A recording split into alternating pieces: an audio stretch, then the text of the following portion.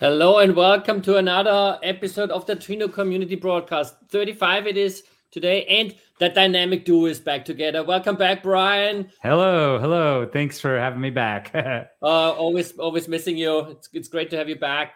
Lots of stuff happening while you were gone, but obviously you were busy with your son, which is also having my spawn. So another little Commander Bun. Exactly.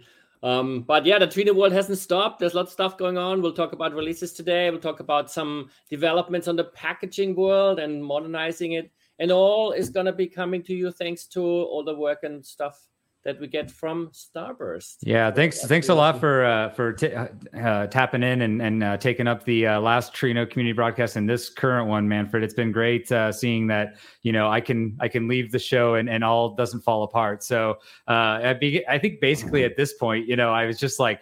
I actually was in the background of the last show, even though I didn't have much being involved with it. And I just remember feeling like, oh gosh, I wish I could it was hard to kind of let go of the reins a little bit at that point, but I was glad to see it was happening. And so again, thanks for holding these up. And I'm really excited for the show that we got today. So without further ado, before we get started, let's go do a quick ad from our sponsors.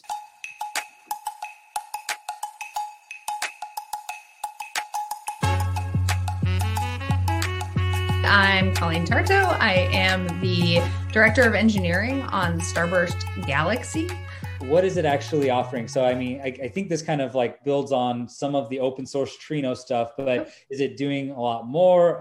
What kind of pains is it solving? Could you kind of give us a little bit of insight on what actual pain this is going to be alleviating? Yeah, absolutely. And so to think about that, I always like to go back and think about what's the difference between Starburst Enterprise and Trino, right? And so I always like to think of Starburst Enterprise as the cool older sibling to Trino. It's a little bit more mature, a little cooler. It's got a car. It's got some cool stuff going on, leather jacket, And Trino is awesome in its own right. Don't get me wrong, but Starburst Enterprise is just better and a bit more grown up. And specifically what that means to me is that with Enterprise, you get more functionality, faster performance, more connectors, more security, better management, better integration into the ecosystem of tools that you already use today, data governance, integration, et cetera, et cetera. But what really speaks volumes to me is that when you use Starburst Enterprise, you get Starburst, right? You get best-in-class support from the folks who work for us, and they know Trino best because they created Trino, and they're continuing to contribute to Trino. But Starburst Galaxy takes that to a whole nother level, right? So one of the pain points is installing, managing, maintaining, monitoring Starburst Enterprise. And so Starburst Galaxy alleviates all of that, right? So it's a fully managed service. It's Starburst Enterprise as a managed service and more. And one last question, is there going to be any free offerings coming up anytime soon? Is that on the road? Absolutely. We're building out, we've got a free trial. So if you're interested, absolutely reach out to us. We are very excited about it. And then we're talking about sort of a free tier. So like being able to just play around with it in your own environment and see what's what.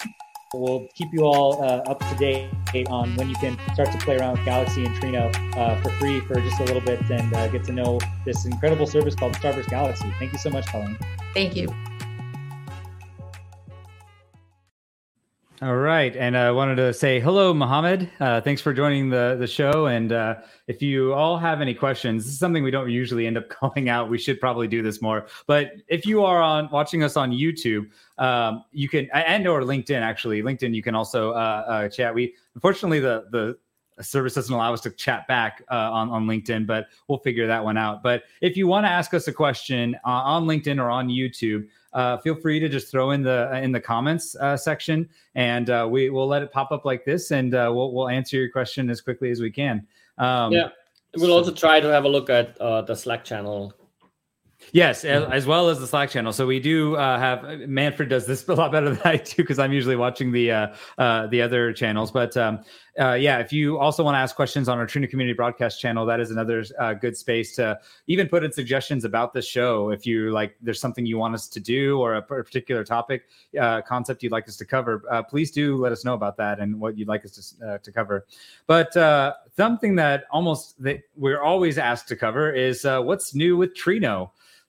So there's always something happening. Yeah, exactly. So we've had actually a lot happen in these last couple of weeks since, well, I guess the last month since the last episode. So Manfred, what did I miss? I mean, I've been gone this last month as well, taking care of a baby. You missed a whole bunch of things. It's funny that we just watched a demo a little bit of Starburst Galaxy because we have an upcoming event called Cinco de Trino in May where Dane is going to show some of the new features in Starburst Galaxy.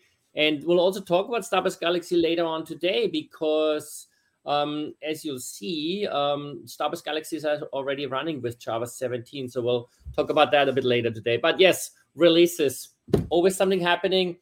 We got in a pretty good groove now, and we got our releases pretty much happening every Wednesday. That's kind of the plan. Sometimes we have to delay it by a day or two, or release block or something is happening, which actually happened last night.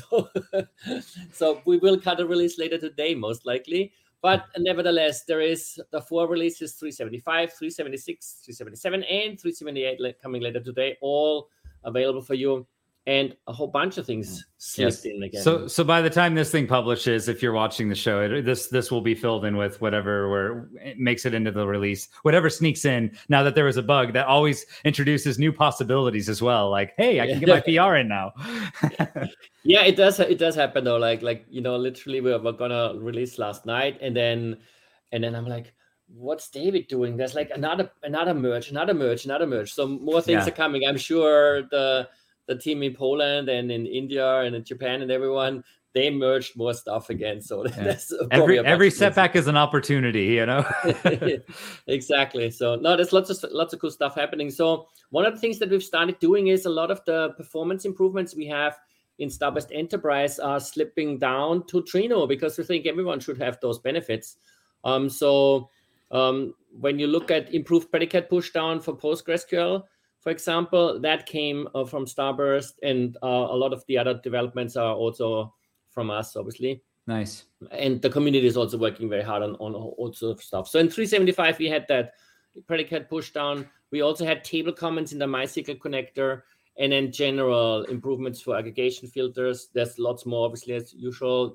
You'll see the titles here for the releases are actually links to the release notes, much more. 376 was a bit longer because we got a bit of a blocker, so that delayed us a bit. So we slipped in more. Yeah, of course. One of them is the Parquet data reading that got quite a bit happening. And then again, on the JDBC connectors, you see here the join pushdown for MySQL. That actually got expanded to be automatic join pushdown. And I'll talk about that in a sec, what that means. Aggregation pushdown for Oracle came. And then ClickHouse got table and column comments. Accumulo got stuff like adding and deleting schemas. A very important one is the CLI and JDBC driver got support for the system trust store. So the trust store that's built into the operating system and the certificates managed there can now be used, which makes it a lot easier because when you provision the operating system in an organization, you basically have some sort of operating system image, and often that includes your internal certificates and all that kind of stuff. Why that is easier now is when you do that in an organization, the users that want to use the CLI or the JDBC driver, which means a lot of the Java applications that are using the JDBC driver, you don't have to configure a custom Java key store file and muck around with all those flags. You just use the system trust store and it works, right? So that's kind of nice. That's awesome. Those come in. Two-way TLS SSL certificate validation with LDAP authentication also came in. Basically means that it's not just TLS and the certificate of the LDAP server will validate, but also the one of Trino to the LDAP server. So it's like both ways, basically. Just for like even kill those man in the middle attacks from either direction. Exactly, basically. So that was from 376. What Martin thought was worth mentioning. 377, we got the new trim syntax from SQL, which allows you to basically trim a string, like the spaces in front or in the back and mixed and whatever. So that's kind of cute. So that when you like are used to like the standard SQL syntax, you can use all that stuff. We got some Metastore performance improvements with Glue in this case, and then another join push down for SQL Server. That's also what are those all those push down, basically like aggregation push down, Oracle join push down, all those are kind of in the same vein of like the stuff coming out of Starburst, or are those exactly. Okay. Exactly. And what I wanted to mention about that is actually, and that's something that's not obvious. I mean, it says it in the release notes, in those official release notes, it doesn't say it, but in the detailed release notes, it says it actually includes table statistics support. Oh, so cool. Remember, when the join, when a query is written and then processed into the plan to execute and process the query, if you have table statistics, which means what's the distribution of null values and stuff like that, how big is the table? If you have those, you can do the planning better, right? And so far, table statistics didn't exist in PostgreSQL, MySQL, and SQL Server. That is now there. And so that means that generally any query that can benefit from those table statistics will be faster. Specifically also, and that's what we saw in the release notes there, the join pushdown will be faster because it is now enabled by default. Before, it wasn't enabled by default because it could make it worse if you push down a join, right? Because you don't know where what side is what, right? But now with the table statistics being available, the cost-based optimizer can make a smart decision. Do I push down or not? So now that's automatically join push down is happening. So that's really cool. That's showing for MySQL and SQL Server. Is this like everything else is kind of to come, I guess, on these? We have to kind of slowly iterate across the different connectors that use JDBC?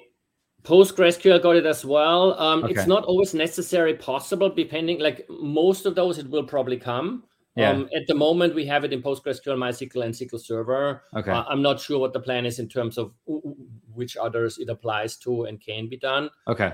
I don't even know which ones we already have. I think we have it for Oracle, but I'm not sure now.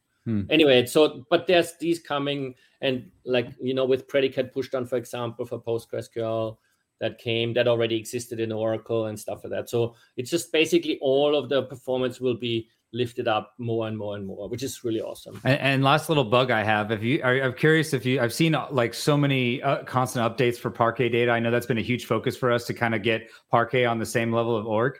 Have you heard anything about where we're at with that? And is Parquet pretty much does it still, I've typically recommended to people that, if they're choosing between the two and they don't have any other reason to make a decision about why they would use one versus the other, if they're using Trino as their primary kind of analytics system, just go with Orc. But is that still the case now? So I don't know. I'd have to lie if I say I know the plans there. But I do know that Orc is still faster in Trino. But I'm pretty sure, in Starburst Enterprise, we have a native additional optimizations for Parquet reading that brings it on par. I don't know what the plan is there. I think there might be a plan to get that into Trino over time, but I don't know where that stands. Okay. So, because promises, but I'll bug Dane about it, because I remember at one point I was talking to him and he was like, we should, typical, canonical advice, at least at, a year ago roughly in Trino, was stick with Orc. If that's, if you don't have a particular reason to be in Parquet, go with Orc. And so I feel like that might be less of a thing. So maybe we'll make that the question of the week or question of the episode next episode. I think some of those 376 improvements for Parquet data are already in that vein. And there's probably more coming, also considering that now we have Hive, Delta Lake, Iceberg, all the big connectors for object storage systems, lake houses basically relying on that to some degree, right? Parquet is just a very common format. Obviously Orc is as well, but those are the two, right? So you need to be fast on both. So that's cool. Gotcha. Cool. Also cool news on Iceberg for all the Iceberg fans, including you, Brian. The V2 table format support is getting better and better.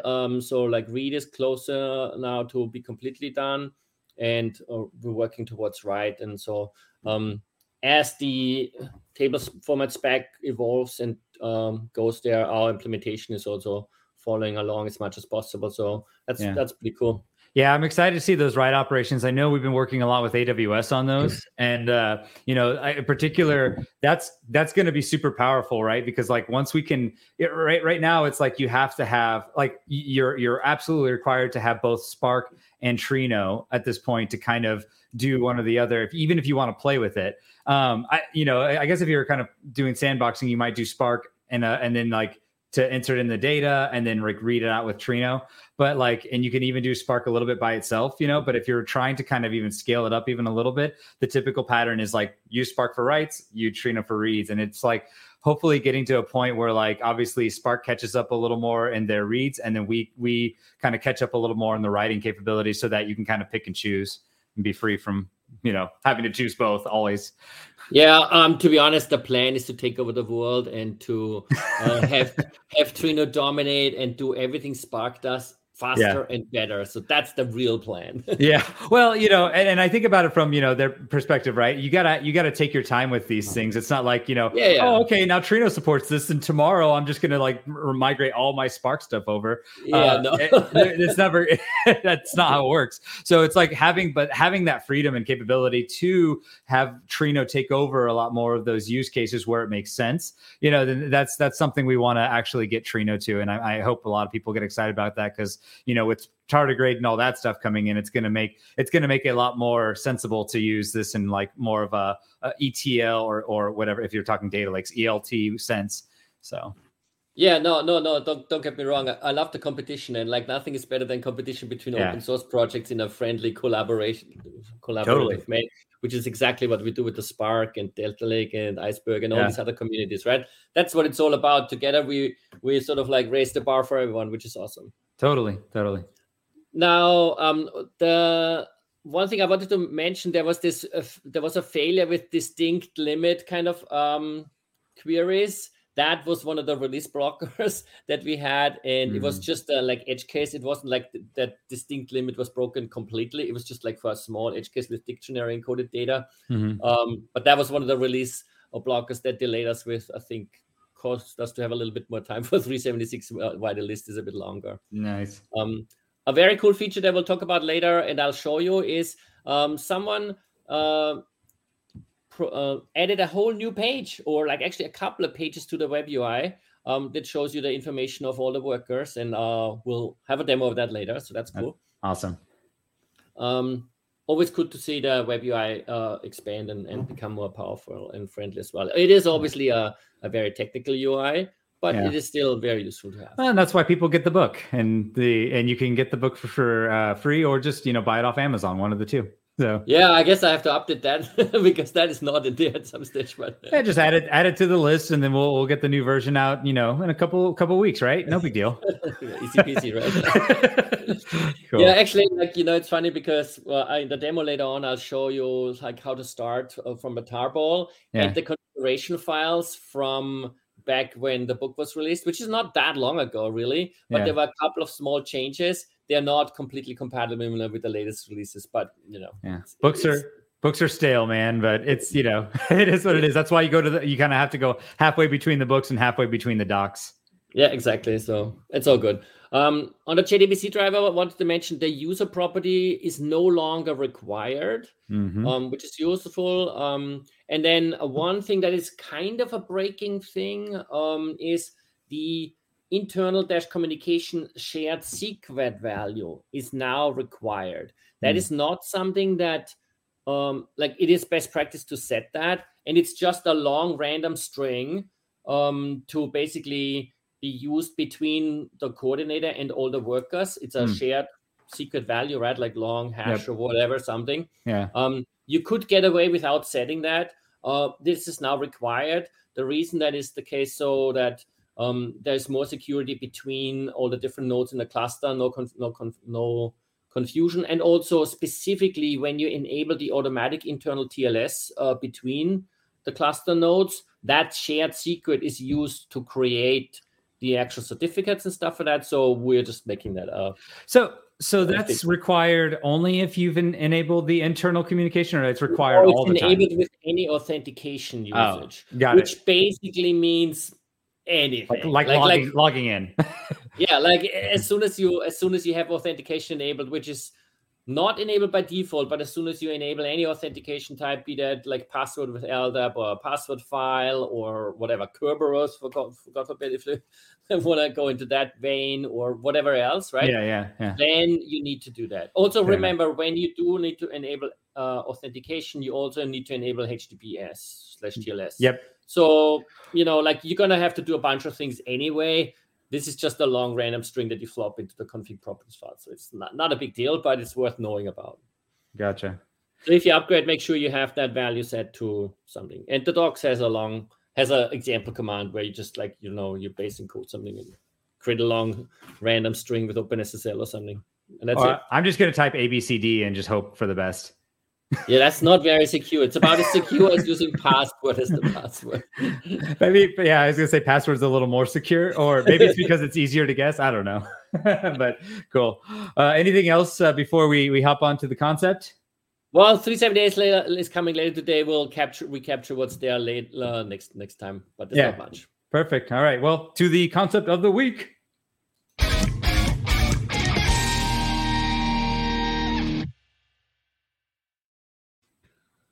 All right.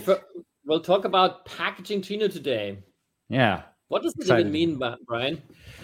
I mean, so if I want to run Trino, sometimes maybe I want to just play around with it locally. Sometimes maybe I want to actually install a whole bunch of nodes. I mean, just one of the big words that are sitting inside of Trino is distributed. So sometimes it's kind of how do we actually take all of this code and make it to where all of these different scenarios, we can actually deploy this code in some way that will enable us to actually set up either a giant cluster or a single node, or maybe even a very kind of tiny cluster. And so packaging is kind of this way for us to meet these different needs. And sometimes the needs are complex in that, you have maybe more cloud environment, and there's only, very specific ways that you want to handle things like scaling and things like that. So, that's going to require a certain type of packaging. How are we going to actually pull the information in without having to do a whole bunch of custom stuff? And then sometimes it's just hey, I want to go and play around with this on my own local computer. Is there a way for me to simply do that? Is there a way for me to actually set up a proof of concept in my company's local network? So packaging kind of is the ways that we think about how are we going to take all that code and all those binaries and make it something that's, fairly straightforward approach to installing Trino so that people can use it in all these different contexts. That's how I think of it anyways. And so we have three ways to do this, right? And so I think in a nutshell, I always think that's how we give you the goodies. Yeah, that's how there you go. Yeah, summarized this very eloquently. Yeah, and what we really mean by giving you the goodies is everything that's needed for the Trino application. And by default, with every release, we make 3 different package versions available. The most simple one is the tarball, which is basically just a tar file, which is a tape archive. Well, we're not doing the tape thing, but we're not. No, not really. Ship out the tapes for this release.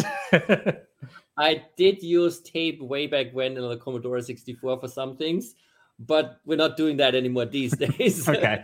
All right. So the tarball is just an archive file that is zipped up and has the stuff in it. And when I say the stuff, it's basically a couple of directories.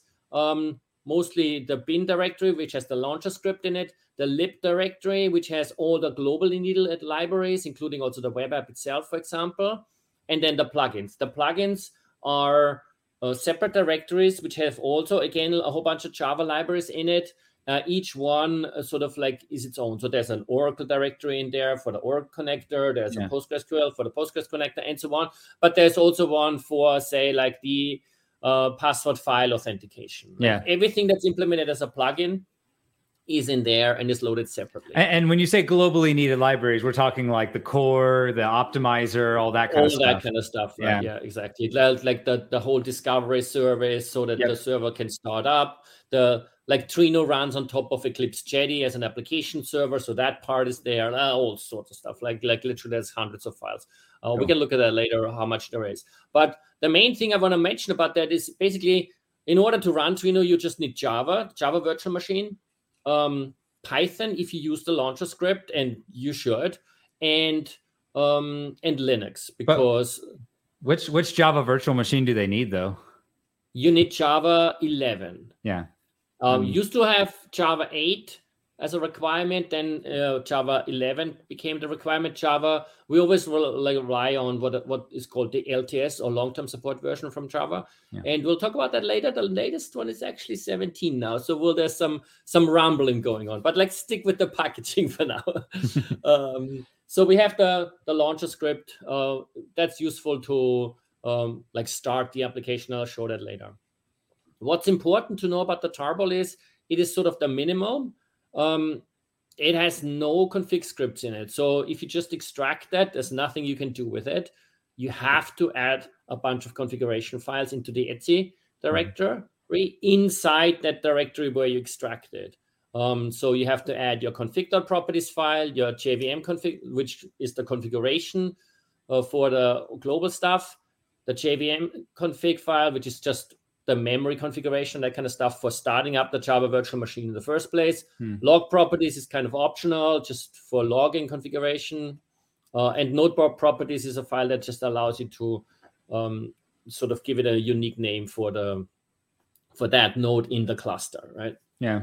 And set the environment. And then the main one is obviously the etc catalogs, properties files, to define all the configuration for connecting to the various data sources. Yeah, and those ones are interesting, right? Like it's if depending on what you have in there is what's actually going to get used from that plugins, like the artifacts will actually be used.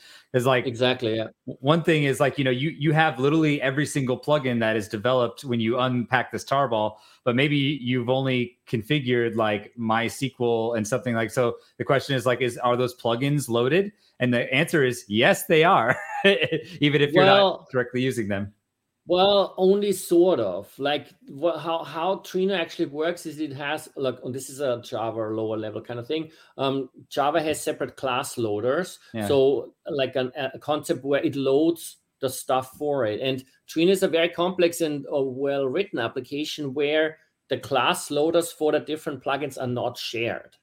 Yeah. So you can, and what that enables is you can, for example, have a connector that connects to some old legacy system that needs a JDBC driver that has some other dependencies to something very old as a library, and you can have that plugin use that old stuff, but at the same time you can have another connector that uses a newer version of some of those dependencies because it's more modern, without getting in each other's way. So there's separate class loaders. So I've seen though at times, like when you're still like starting up the server, I still see those plugins come up. So I'm like, even if I'm not actually like configuring them in the catalog properties, is that not actually loading them into runtime, or is it just like kind of? It's just registering it all, but it's not actually loading everything. Oh, see, all this time you learn something new live on in front of a whole bunch of people. So it's actually like just basically saying that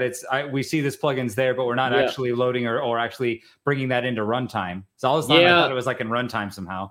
Yeah, no, it's separate, and it's even separate for each. It's kind of interesting. From all I understand is, every catalog gets a separate instance of, like in the old documentation, we used to write that a catalog is an instance of a connector. So it's kind of like every catalog means that a connector is loaded separately again on a class loader. I'm not 100% sure if that's correct, or if there's some sharing between catalogs that use the same connector or not. But everyone, they only get loaded when necessary. Yeah. Well, one thing that we did at my last company, just to specifically avoid anything getting loaded at all, was we took out all the plugins that we just knew we were never going to use, and that obviously cleared up disk space, but we also it avoided like having to add any of the extra weight that Trino had to do to even maintain any of that stuff. So yeah, exactly. And that's something I'll talk about later in the customization as well. That's definitely one of the things you can do. Nice. So tarball doesn't have anything. You have to throw the additional configuration in, and then it's good. You can use it wherever, right? Like any Linux distribution, theoretically, well, not any, but like, reasonably new will work, right? So we have the detailed requirements in the documentation, but essentially that's the first option. And that's sort of like will work randomly wherever sort of thing. So you can throw that on your whatever cloud provider, your Ubuntu, Linux, or Debian, or Alpine, or whatever. It'll work just fine. Yeah. It's the catch-all one that if you don't want to have any other required dependencies, like this will run on just like anything. Yeah, in fact, it also will, for example, run on Windows subsystem for Linux if you run on Windows, or it will run on macOS directly. In fact, like 99% use cases, the Linux requirement is just for some of the underlying Hadoop sort of things. For production usage, you couldn't do that, obviously, but for you playing around locally, and we'll see that later on, you can run it on your macOS machine or so as well. Yeah. Now the next, so that's the tarball. We're never going to get rid of it. This is like the bare bones, really useful one. The next one is the contentious RPM, because the reason why, and I have to give you that context, that the reason why I chose packaging as a topic was because we wanted to throw away the RPM. Why do we hate the RPM so much? Well, we hate the RPM, not really, but we struggle with the RPM because it makes the tarball is already big. The RPM is even bigger. Yeah. It adds time to the build process quite a bit. And it's also hard to say where it's going to work, right? RPM stands for Red Hat Package Manager. Yeah. But because it's an RPM, it declares the dependencies to the Java version, to the Python version, based on the specific RPM-based Linux distribution it's aimed at. Yeah. Which means it kind of only works for a specific version of CentOS or whatever it's aimed at, which then means, someone says, I'm using SUSE or I'm using Fedora or blah, blah, whatever, and then it doesn't work. And we don't have the time and infrastructure to test all the different variants of the RPM. So we were contemplating getting rid of it. There's a lot of users out there. So for now, at least, we'll definitely keep it. Why is it useful? Well, it is useful because what it does, it adds those operating system specific wrinkles, right? It makes it so that the whole of Trino is not just in one directory, right? Wherever you extracted the tarball, that's where it sits, and that's fine. You can put it in /opt or whatever. The RPM sprinkles it across the operating system in the required default path. So your configuration is in root, etc Trino. Your the files for the core are in var lib Trino, and then var lib Trino plugins and so on, right? So it's across the operating system, which makes it easier to manage for any tooling that's specific to the operating system. It also makes cleanup easy, right? You can just RPM uninstall again and all that kind of stuff. Yeah. It also adds the launcher script as a system service. So when the machine boots up, it will automatically also start up Trino. Yeah. So it's more convenient in that aspect, but it doesn't have any additional stuff beyond that, right? So the launcher script that's included can be registered. So if you use the tarball, you can also just set it up, make a symlink from your etc initd system or whatever you're using for startup to the launcher script, and will start, right? I'll use it later on when I do the demo. I can go bin launcher run or bin launcher status, bin launcher stop, that kind of stuff. And that's basically built into the RPM. Yeah, so it sounds like for CentOS systems specifically, or any kind of Red Hat distribution that goes off of that, that may be somewhat compatible and kind of uses RPM structure, you're able to basically just go around a lot of that setup when you use the RPM, especially when it comes to managing upgrades and stuff like that. Yeah, exactly, right? That's the advantage. Do you still need to do configuration? Yes, because obviously the JVM config is going to be a standard. Hopefully you have a bigger machine, which means you have to pump up the memory setting for the JVM config. You're hopefully going to connect some catalog. Well, it doesn't include any catalogs by default that are for your system, so you need to add those, right? So it's not like you don't have to do configuration. You just have to do a bit less. Yeah. And the other problem is, as I said, the RPM declares the dependencies it needs. And those are the Python and Java versions. Depending on the CentOS version and the packaging repositories you hooked up, those dependencies might not be there. Then you have to install the RPM ignoring that dependency information, there's a flag no deps. And then it works again, but you have to know about that. So it's, it's great, but also not so great. So, but lots of people use it. So So that's the RPM packaging. Last one is the container image. For everyone out there that uses Docker will know about that. I'm calling it a container image because while it is a Docker container image, it can totally be used on things like Kubernetes that don't actually use and rely on neat Docker images. They need just container images. Yeah. So what is a container image? Well, it's a bit more even. Remember, a container image also includes the base Linux distro. And in our case, it also includes the Java and the Python, exactly what it's needed. So when you start up the container, it will completely start up. Like the Java is in the container, the Python is there, all the Trino stuff is there, and the default set of a couple of catalogs, the JVM config, all of that stuff is there suitable for the container. And that's also very nice. It allows you to run it and then use it in the Helm charts in Kubernetes in the cloud. But again, you still also need to do configuration, and our Helm chart allows you to add that kind of stuff as well, right? So yeah. So those are the three options, basically. If you want to look into any of that too, there's a Trino Getting Started repo that actually just like solely relies on the this Docker image, or in particular the container image, and like that's how a lot of people are using it to just sandbox and play around with Trino. So yeah, because it's easiest, right? Like all you have your Docker install on your machine, and you fire it up. You don't have to worry about any of the dependencies. It all comes in it. That's it, right? It's just one command: Docker compose up -d or whatever container. Yeah, or even like I can show that later. It's just like you don't even have to do Docker compose. You can just Docker run blah. Yeah, that's as well. That's yep, right. Exactly. So super nice. And so that's the images we offer, and we'll continue to offer all of those going forward. Now, of course, when it comes to customizations, you have to get them somehow in. And so there's many things you can do. So like you mentioned before, you can remove all the unused plugins, for example. That would make the footprint on the installation on your systems smaller and potentially start up faster, right? So it might be a good idea. You can also use the tarball to create your own package, right? Like if you are like a shop that uses only Ubuntu, well, then you can make a Debian package, for example, out of it. And you can even go one step further and say, well, you're not only going to make a Debian package, you're going to make a Debian package for your production cluster. You could, right? Yep. Which could actually include all the files for your catalogs and all that kind of stuff, and manage the upgrade process by just the native packaging system. Totally feasible. It will completely depend on what your organization wants to do. Maybe you don't want to do that, but you want to use Ansible or Chef or whatever. There's like hundreds of these different provisioning systems. The tarball is an easy thing to always manipulate because, well, it's just an archive file, and you can ship that around as binary and so on, right?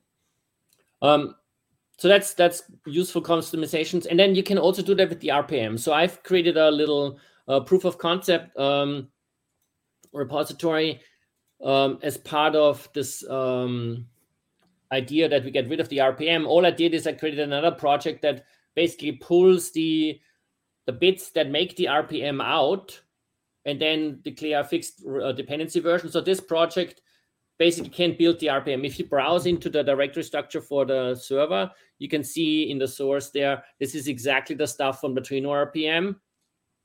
And it's just shows also how to install it and that kind of stuff. But you could use the same structure to build your own RPM and test it for your specific, I don't know, SUSE Linux RPM distro or whatever, right? So you can tweak it, and like this also contains the configuration files for like the post-install, pre-install for the RPM base and all that kind of stuff. So if we ever decide that we don't want to maintain the RPM anymore within the Trino core repository, so every build gets slowed down by that, or like we have these kind of like sequential things, we could move to that. And we could even do multiple as a Trino project. We could do the SUSE RPM and the CentOS RPM and the Fedora RPM and tweak them a bit and all that kind of stuff, right? I'm kind of curious, Manfred, you've had a lot more open source experience than I have. And I'm like, have you ever, you see a lot of times where like, open source communities have community managed like kind of elements, and then they'll have like the, core managed type of packages and stuff like that, or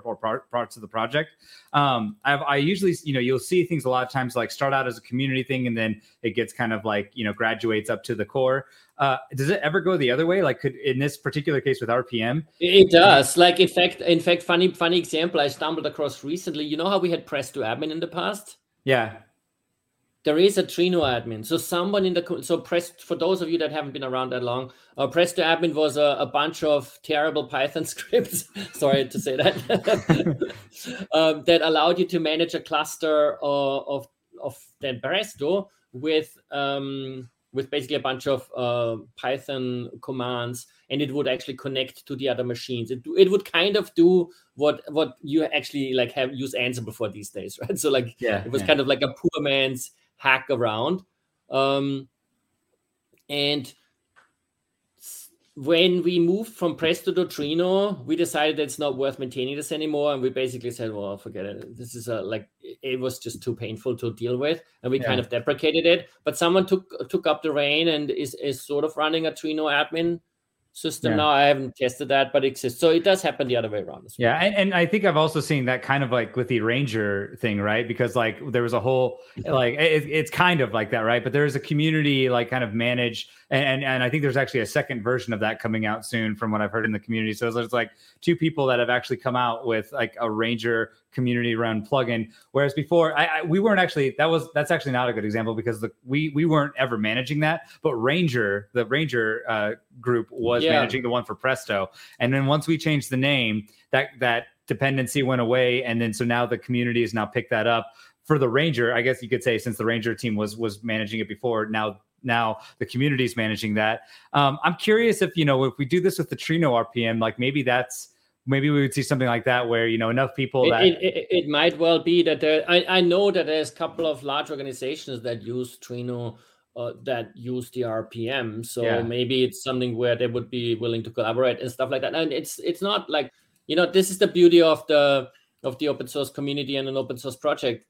You can do both, right? Like you can still use my proof of concept and create your own. You can open source it and use it for own, and like this is all about collaboration, right? So totally.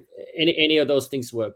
And then last customization I wanted to also mention that's kind of important is you can also create your own Docker image. Yeah. And that's useful because that will make the speed up of your cluster and stuff smaller. Like if you make the Docker image smaller.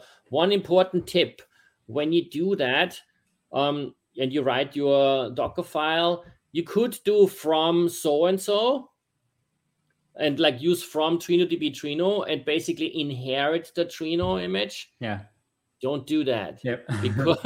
because what that means is like the way Docker works is a Docker or / a container image just adds layers. Even if those layers remove files, the overall thing will stay big unless you like completely rewrite the sort of like hackery around the layers. So if you truly want to go and make an optimized separate Docker container, use the RPM, put it all together, and then that allows you to go and use like a super minimal distribution, for example. So you could make it based on like whatever your organization standard is for the operating system. You could use Alpine or Ubuntu, like a light core one or so. So you can use all those. Yeah, and I think we currently use like Alpine or some other smaller version. I think at one point it was Alpine, and now I've seen something different if I remember correctly. I think we use one of those super small Red Hat UBIs or something like that. Yeah, that's right. I remember we switched it at some point, but before we were using Alpine, and then like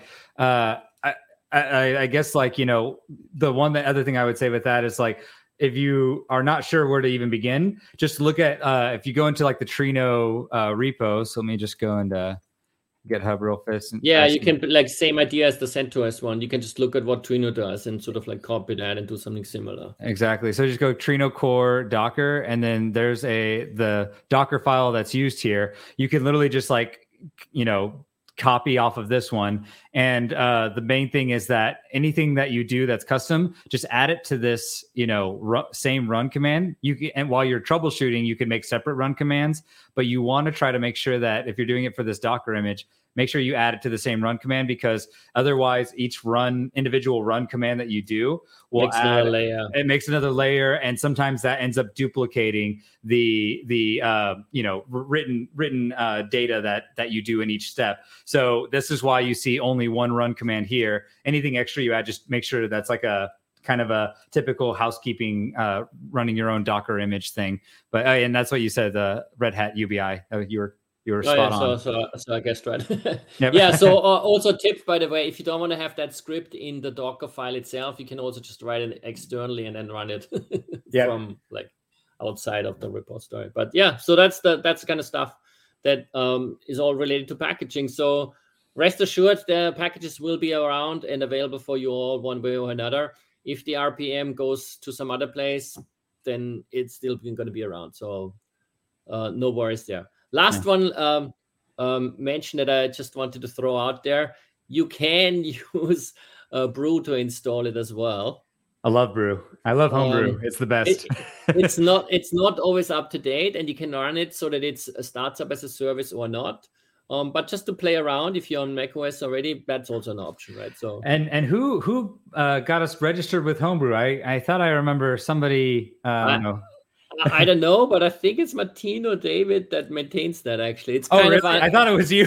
That's why I was trying to be so facetious. I was like, "Who did this?" And I thought no. I think it was like, it's kind of under the radar. Not many people know it exists. It's not documented or anything, but I thought it's kind of cool. It's very simple. For some reason I thought you were the one that set this up. I know you set up one for one of the clients.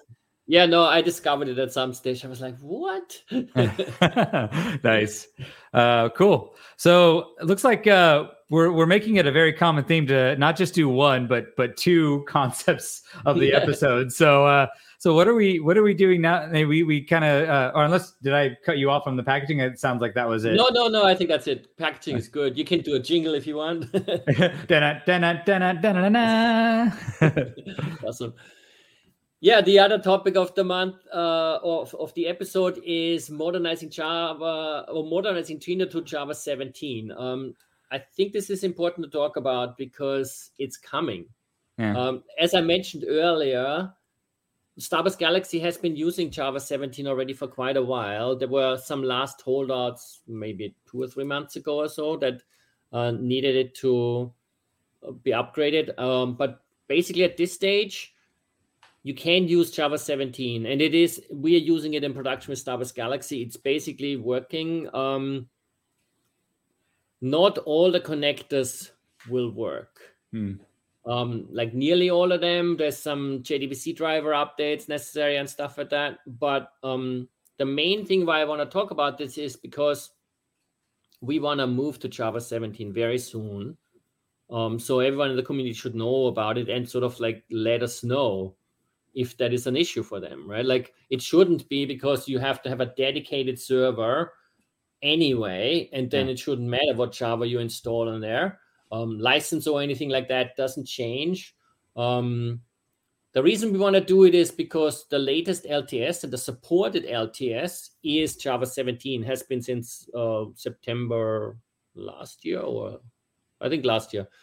But like quite a while anyway. And it has a lot of improvements again. Like, Java has been moving very fast, and specifically, and you were nerding out about that before the call a bit, before the broadcast today, there's a lot of language improvements as well. Like, not just performance improvements on the runtime, but language improvements. So we would like the maintainers and contributors, we would all like to actually move to require Java 17 on the code level, because it would allow us to use some pretty cool new APIs, and like even simple things like multi-line strings. Like, you can just go, this is the string, and it goes over multiple lines of source code.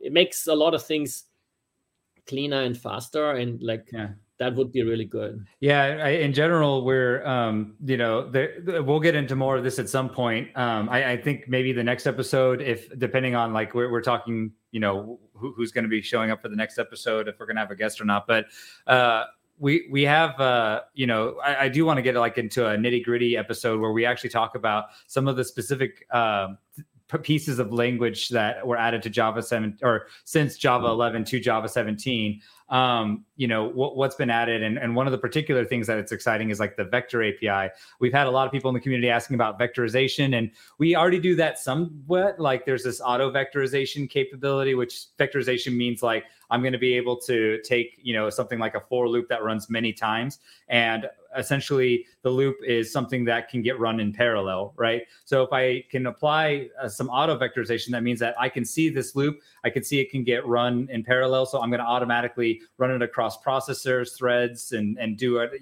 Java basically will take it over at that point. And then with Java 17, we'll actually be able to have a lot more custom capabilities to use an API that will kind of change depending on the underlying hardware, but like we'll actually be able to understand, hey, I'm running on some, parallel processing like GPU thing, or I'm able to do all this other stuff. And now I can actually, if we call this vector API and request to run a certain bit of code in parallel, now we can take advantage of more things like this. So this is stuff that we've been, people have been asking about in terms of like, how do we keep, Trino on the bleeding edge of the fastest query engine. And so this is how. So this is why this stuff gets really exciting, and we'll dive into a little bit of that stuff, Java stuff here in the next couple episodes. Yeah. Like a good example is also like when we moved from Java 8 to Java 11, it was very crucial to move soon, because 8, basically the startup time of the Java virtual machine and stuff wasn't very good. Yeah. Other people would call it terrible, but it wasn't very good. And it like that obviously inhibited like the whole container usage, right? Like It's very crucial for containers. Java 11 improved a lot on that. Now we are using, and Trino is suitable to run on ARM-based processors and x86 processors. So a lot of those kind of improvements, and also even towards the GPU kind of stuff in newer versions of Java, to get better and better, right? So it's kind of a free upgrade in terms of performance, but just using a newer version of the JVM. Yep. And we want to make sure we can take advantage of that for our users. So totally. So please call out in general. If you're using Trino, please let us know if there is any issues with moving to Java 17. For example, on the container world, wouldn't matter, because as we talked about packaging, it doesn't even matter. You don't really the Java version is already in the container, so that would be completely transparent for you. But RPM, obviously, you would have to figure out how you change over to have Java 17 provision on your system. Tarball, you have to do it even more manually, right? So this is the kind of stuff we need. And sometimes also, and this is kind of sad, but organizations also move, like some organizations move slower than others, and they have a requirement. Well, I can't use the latest and greatest, whatever. Given that Java 17 is an LTS from Oracle and like all the other vendors of Java, it's the long-term, like it's the currently supported LTS version, like long-term support. That shouldn't be an issue, but who knows? Like, might still be. Like, yeah. Government is one of those like canonical examples of just moving at incredible snail speed to upgrade anything. They just like once something works and they have a solution to something, they never want to change it. Yeah, anything like I remember I worked at a telco here in Canada quite a few years ago now, but I remember back then it was like the latest was like Java, I don't know, like 8 or whatever. Yeah. And they were using Java 4 and stuff like that. And I was like, I don't even remember how to write this Java code anymore. It's like so old and so terrible. I don't want to touch it. But what was the required version, and like it was crazy, right? So every line you're writing, it's like, we don't know this. Like my eyes are glazing over. I'm like, oh no, terrible. What is this typing that you have going on here? Like, generics. I was thinking like generics. Like I think that was introduced in Java 5, right? Yeah, that came in Java 5. What are these generics that you have? Oh God. Cool. But so that's where we're at. So let us know. Definitely dev channel, Trino Slack. Let us know. Just directly ask us I think people know pretty much where to find us. Ask us on Twitter, ask us on LinkedIn. Doesn't matter where, but just let us know. I'm kind of curious to see what the community is thinking about this. I think there was 8 was pretty well established by the time we were getting around to 11. And I feel like, that was a hard jump, because like once you've rooted a lot of stuff in a certain version of the JVM, then it's like you're kind of feeling like there's no way I'm moving off this, but because there's just so much to consider. But then like with this one, I think when we reminded people like, hey, Trino should be running on its own server anyways, and like just if you need to, just let it run on its own little like node island. That's the only thing in your org that has Java 17 on it. I think people were a little more like, oh, okay, cool. That's as long as that's the case, and I can still have my clients, running in an older version of Java and that kind of thing. Like you can run your JDBC stuff all on Java 8 or Java 11, whatever your total company does. You just need to run the Java servers on the latest Java. That's really the only thing. So yeah, that's a good point. Let us know about that, and what your thoughts are. And otherwise, should we move on to the pull request of the episode? Let's do it. All right, pull request of the episode.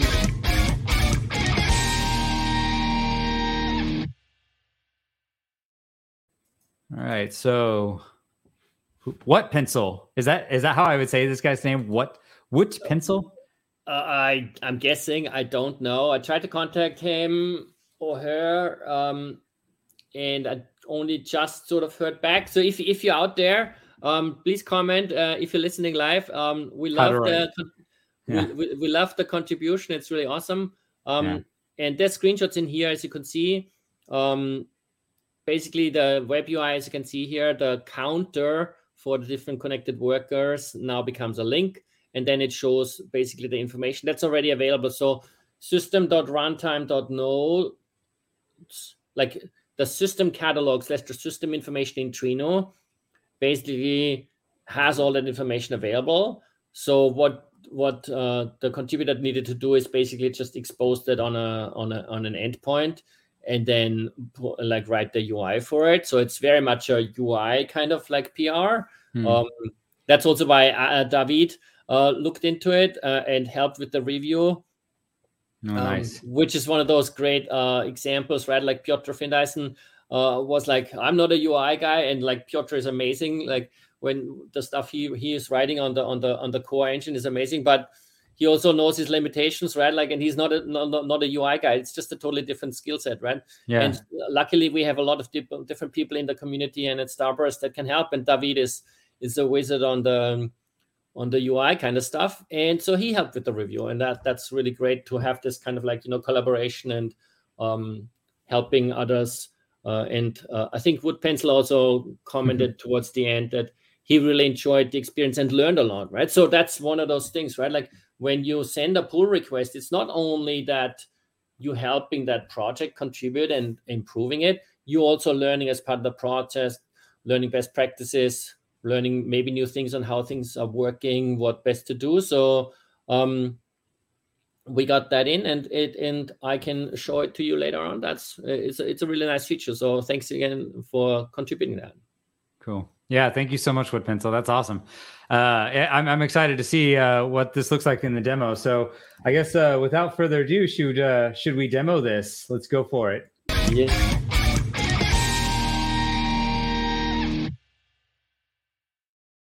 I'm gonna let you show my screen. I already did it. I did it. I did that sneakery while I had the. All right. That's what the transition's for. Yeah. Let's see where I am. So I find my way. So Could you make the code a little bigger? Just a little bit. Even bigger. Okay, I can try to make it even bigger. All right. So, and for some reason this is going very slow here. All right, so here we are. So here I have a Trino server targz, and I have a directory. So if I want to show, I don't know what's going on. My keyboard is kind of behaving weirdly. So this is the tarball. I want to extract this. So I go tar xfvz, for example, and then the Trino server. Wow, what is going on?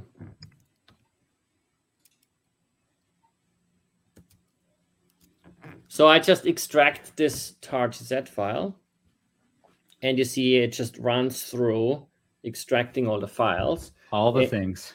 All the things. And you can see here, there's the lib. So if I go now ls. Oh, sorry, Trino. Hang on. I don't know what's going on. It's the extra challenge that we've added to your demo. Yeah, I don't know. Like, it's really weird. Let me just close some of these things here. Okay, let's go back here. All right, so you see I can go into this directory. So if I do an ls now, this is what's there, right? So yeah, bin libin plugin. Yeah, so if I go ls bin,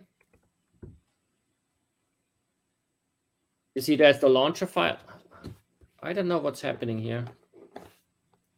My mouse pad is, or something is happening. Let me close this. I'm gonna.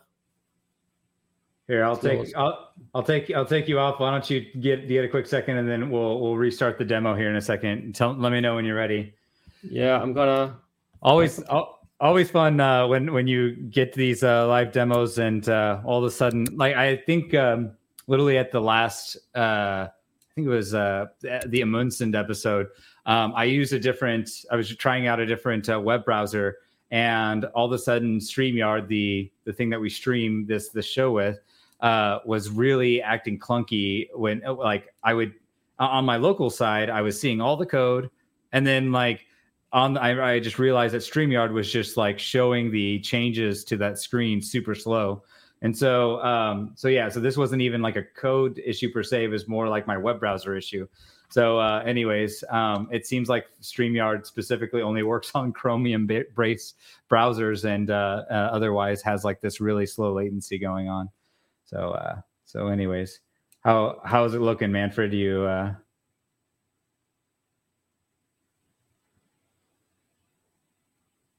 Let's see. I've lost him.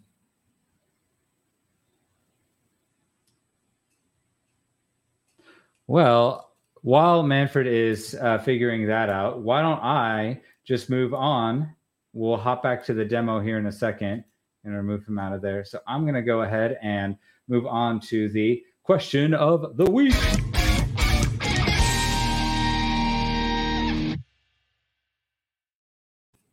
All right. So hopefully we can get that demo coming back to you, and we'll retry it. That's the wonderful thing about live shows. So question of the week. I saw this wonderful question that was asked that I'll summarize the version of it, but it's basically asked on Slack a while back. And so somebody was playing around with the Delta Lake connector that we learned about in the previous episode. And they were asking, okay, is Delta Lake actually supporting HDFS? And so the down and dirty, basic, super quick answer is yes, HDFS is supported. They were kind of bringing up like, why is this not in the documentation? Because we see, Azure ADLS, Gen 2, S3, and S3 compatible storage, but nothing's ever mentioned about HDFS. And so it's just kind of interesting because, historically we've always supported HDFS. So, in our minds, it's like a very clear cut, like, yeah, of course we support HDFS. But anybody who may be new to the project may still not be 100% sure like where we do and don't support HDFS. So anytime that we kind of have any of these like data lake and data warehouse type connectors, these will support HDFS at a baseline, because that's essentially a lot of the code that was written, the kind of core use case around Trino. So that is done, and in fact, maybe it makes sense that we should probably at least add that into the documentation. So that hadn't been called out, but that is the case now. When we dug into a little bit more, it kind of made a little more sense why this individual was asking this question, was because they were running a lot of these commands from a particular client inside of IntelliJ, and so they got this unsupported target SQL type, and so -155 maps internally in Trino to some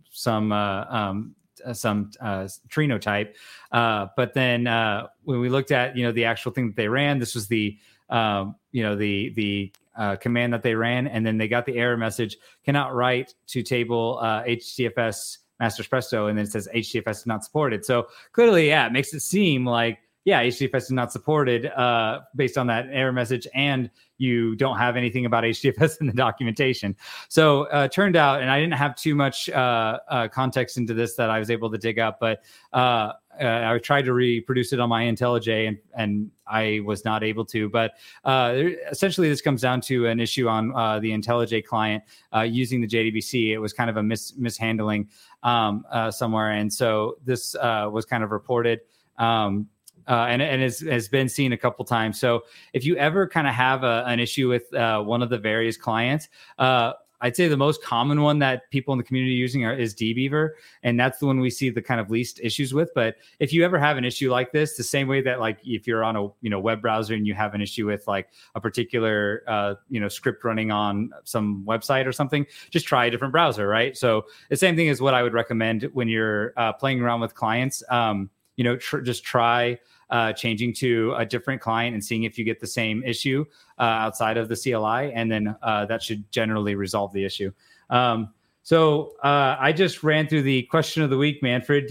How are you feeling about the demo? Do we need to do this offline afterwards? No, I can't do it.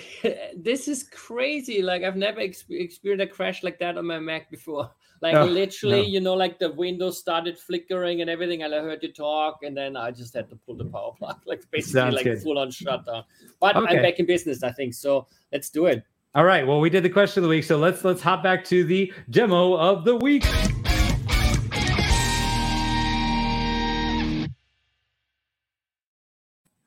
All right. So we're back in business here. I am on my extracted folder, so CD Trino server, right? Like that's what it creates by default, right? So I have the bin directory, ls bin, launcher properties, launcher file. I have the lib directory, lib, and that's all these files. You see there's a lot of libraries, and you see here, for example, there's the Jetty binaries for the Jetty application server, and all sorts of other dependencies, right? So that this is basically what makes Trino work, including the Trino code itself here, like all the Trino something, right? So that's what constitutes Trino and all the third-party dependencies. Now, if I go ls plugin, you see there's all the plugins, and you see there's all the connectors, but also things like password authenticator, resource group managers, property managers, and stuff like that. And then if I go LSA plugins iceberg, you see there's again a whole bunch of Java files that constitute the iceberg connectors. And one thing I want to say, in case we're going to index directly to this point. So the first thing that you did before you did all this, you ran a tar command, or specifically an untar command, but like basically the tar command to decompress all of this. Yeah, exactly. So it's just our xf reset Trino server target set like that, and that creates that directory, right? Yeah, all these. But again, if you look at that directory, cd Trino server, it's not suitable, right? Like if I go /bin, like I go and try to run this /bin launcher run, it's not going to work because config file missing, right? Like, and it already tells me etc config.properties, right? So that's missing. So I prepared one before where I did that. So if I go over and I called it coordinator, looks familiar, right? Same stuff. The only thing that's different is I copied in this etc file, the directory. And then when I ran it, it started to create this var directory. So that's where the temporary storage logs and stuff like that go. Pit file, yeah. Like so. Let's look at the etc directory, for example.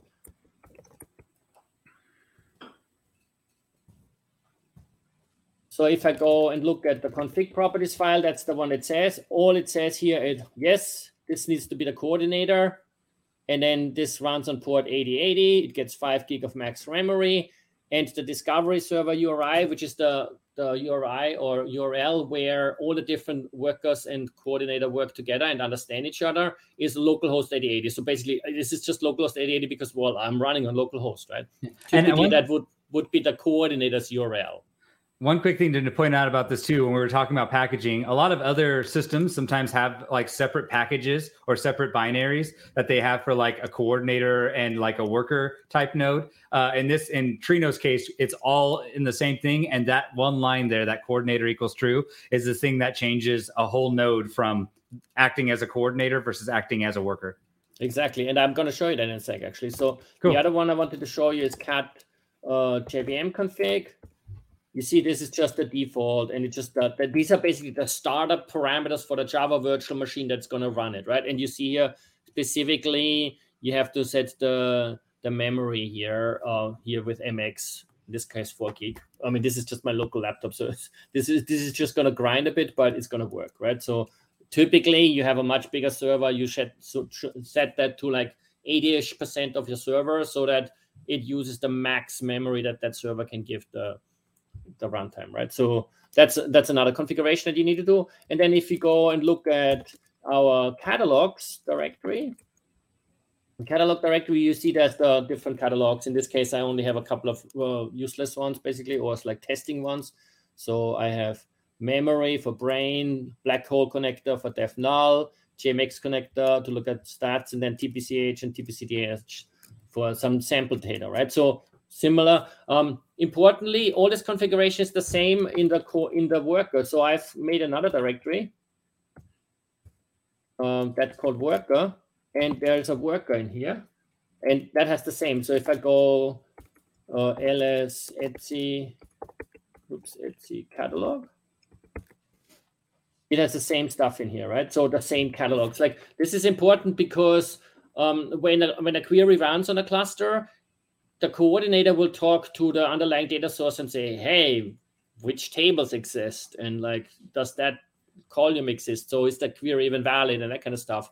But then when it comes to running the query, it's going to be distributed across the cluster, right? So everyone has to be in the same picture. You can't have a coordinator that has a catalog file and then the worker doesn't. Well, then what's the worker going to do, right? Like it's not going to know. So they have to be the same.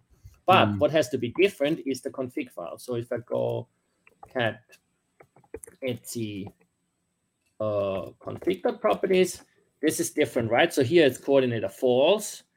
And then in my case, I'm running it on the same server on localhost. So I have to get a different HTTP port to run it on.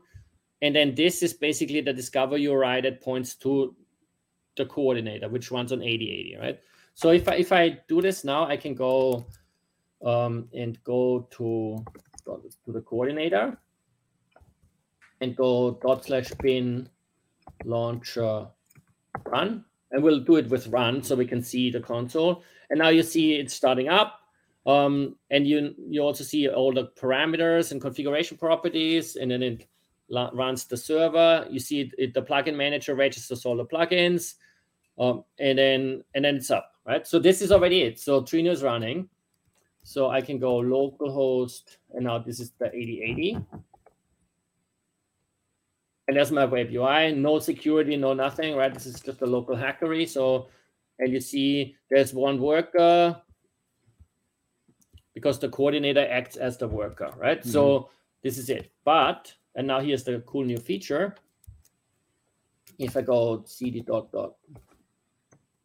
.worker, now I can start that one as well, /bin launcher run. That will register with the coordinator, and I have a cluster of 2 running, right? Like in my case, this is just for demo purposes. Typically, this would be on a separate server, right? Mm. But now 2 of them are running. They talk to each other, and if I go back here, it should register the worker, but maybe it doesn't. I think it should auto update once I think you not having to refresh it should auto update. Yeah. Anyway, it doesn't matter. Like ultimately, the new feature so this is the configuration you need to do, right? So again, you have to have the etc folder. So if I go actually I can go tree etc. You see, there's the catalogs and there's those config properties. And the new feature that we get from Woodpencil is that now I can click here on active workers and I see the list of the workers. Oh, and the problem is probably my node ID. I didn't change the node ID. So the node ID that's in node.properties, I have only one node ID. I would have to change that. That's the problem. Anyway, doesn't matter. But like ultimately you get the same thing. You get all the workers available in the list here as active workers. Mm-hmm. You get the list of, I don't know, like hopefully you have more than one, right? Like you might have 5 or 10 or maybe 100, right? Like a large Trino clusters often have like 100, 200 workers, right? So you get the list. And then you can check with each one of them what's going on. And you get sort of resource utilization, heap, and stuff like that. All you can even create a thread snapshot for troubleshooting purposes. You get the IP address and all that kind of stuff. So super cool. It's really nice as a new feature, right? Like this is a new contributor that just like, looked into this a bit and hacked around and got some help from David and got this all working. So I think that's an amazing feat. And you see with the system runtime info, you get all this useful information. Yeah. It's pretty cool, I thought. I love it. Yeah. No, I mean, anytime there's like extra UI features, now it can sometimes maybe feel like, oh my, there's so much stuff to learn about in the UI, but it's really like, once you kind of get your footing in there with the UI and you get to understand what each kind of page is kind of helping you out with, it's incredible how useful that is. And it's funny how people starting out don't even know about the UIs at the very beginning. And so I kind of like, have you like, they're like, I don't know where to find this log. And I'm like, have you gone to the UI? And they're like, what UI?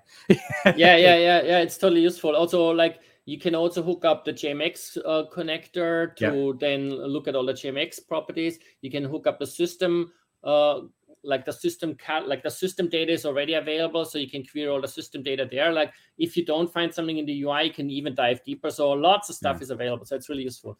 Now, one last demo I'm going to throw in for free today. Is if I go and show you this Docker run Trino, this is how you run Docker container for Trino. Docker run, right? Like this, and this is interesting. Can you make it a little bit bigger, Manfred? Oh yeah, sorry. I know I've waited this whole time to tell you that, but just to see this particular one, I don't know why I couldn't see it as well. So if I go, I have a little script so I don't have to type the whole thing, but basically Docker run -p. So the internal port 8080 from the container gets published out to the external port 8080 so I can see it locally. And then I'm running Trino 377. When I run the script, you can see that this is basically doing the same thing that I did with the tarball, but it already is pre-configured. So it starts everything up. And if you want to peek around on how the container is running, you can cheat and get into the container. So you can go Docker PS, and you see here is my Trino server. So I can go Docker exec -it. So run a command in the Docker container so-and-so. And the command we're going to run as an interactive terminal is bin sh. So now I'm in the Docker container. And I can see, for example, ls etc Trino. There's my pre-built configuration files that came already pre-built in the container image, right? So I can also see Trino catalog, for example. And you see that out of the box, the Docker container comes with these connectors already configured. Right, so that's the difference, right? Like, and also I can go Java minus version, or it's actually minus version, I think. So you see, this is Java 11.14 OpenJDK. So Java is there, Python is there, everything is in the container already, including some default config files. And then, as you pointed out, your example project repository or getting started has a lot more of those where you then add custom configuration and all that kind of stuff. So just showing the difference, right? The tarball has nothing, the container has everything, the RPM is kind of in between, right? So very cool. Very, very cool.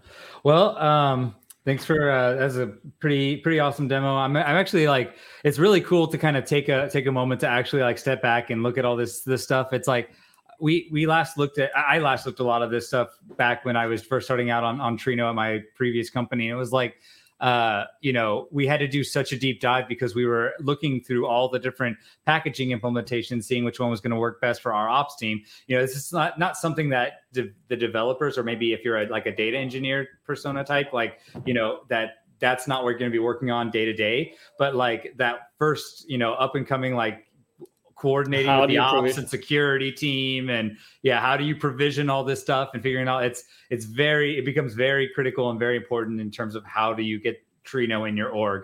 And so this was even if it comes down to like, how do you just do a proof of concept, making these things super accessible and very straightforward is what we're aiming for. And so if you are struggling with this, there's in terms of getting installations going and things like that, or you're concerned about Java 17, do reach out to us on the Slack channel, and we will.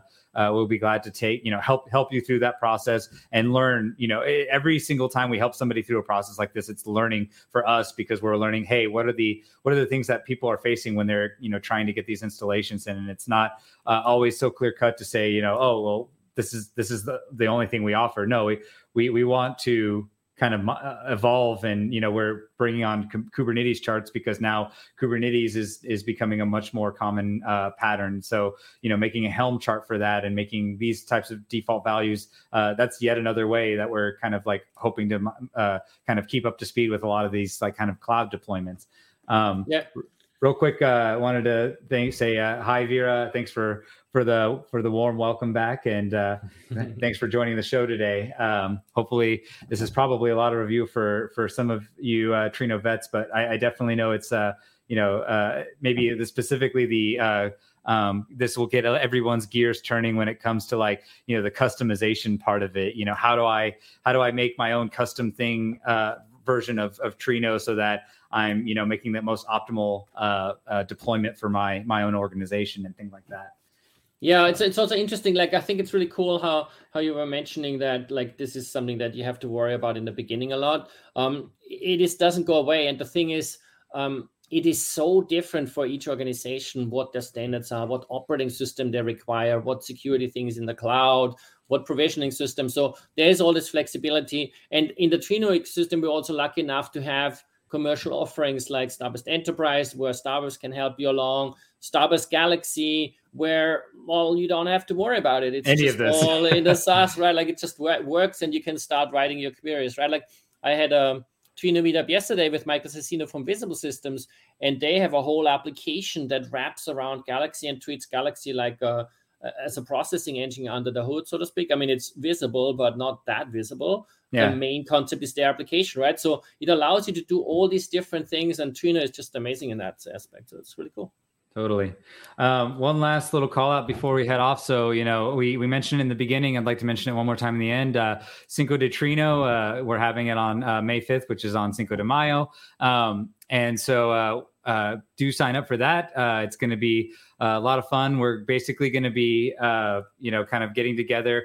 I think the central theme for this one was, kind of around seeing Trino as a little bit of like a data lake engine.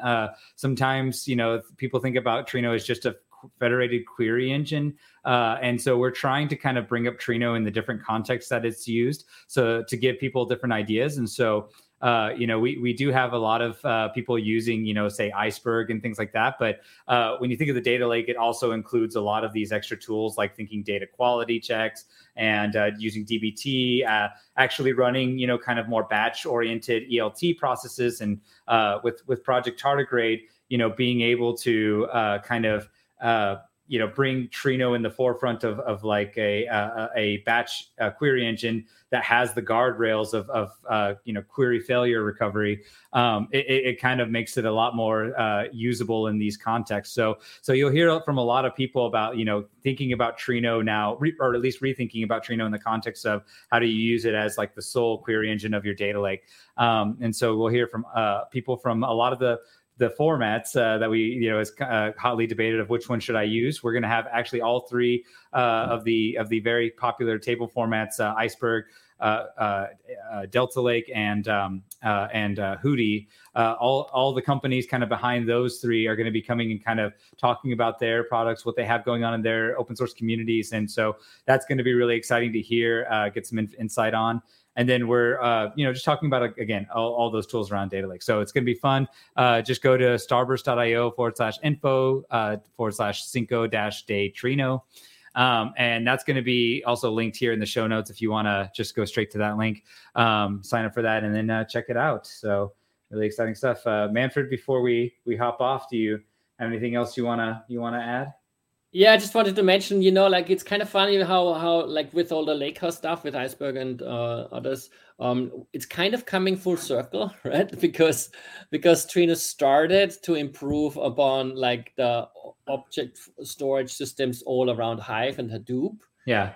And then it spread out to support all sorts of things in federated query. And now it's kind of going back to like the V2 versions of like, Hadoop and Hive essentially is what like massively improved versions of that is basically what the Iceberg and other table formats kind of are. Yeah. And it's kind of going back to, of course we're going to support those very well as well. And it's really great to see what that unlocks. It's cool. Totally. Yeah. It is really funny. It's like we've been like nothing has changed yet. Everything has changed. Right. Yeah, exactly. So we're really excited to hear about all these talks and innovations, things coming around Trino. And of course, I think that guy might be making a little bit of an attendance or show up at the very beginning. So look forward to that. And until next month, we'll see you then. Awesome. Bye. Take care. Music for the show is from the Mega Man 6 gameplay album by Krzysztof Sławikowski. Don't forget to give us a star on the Trino repository at github.com/TrinoDB/Trino. And for more information on future shows and to find show notes, check out trino.io/broadcast.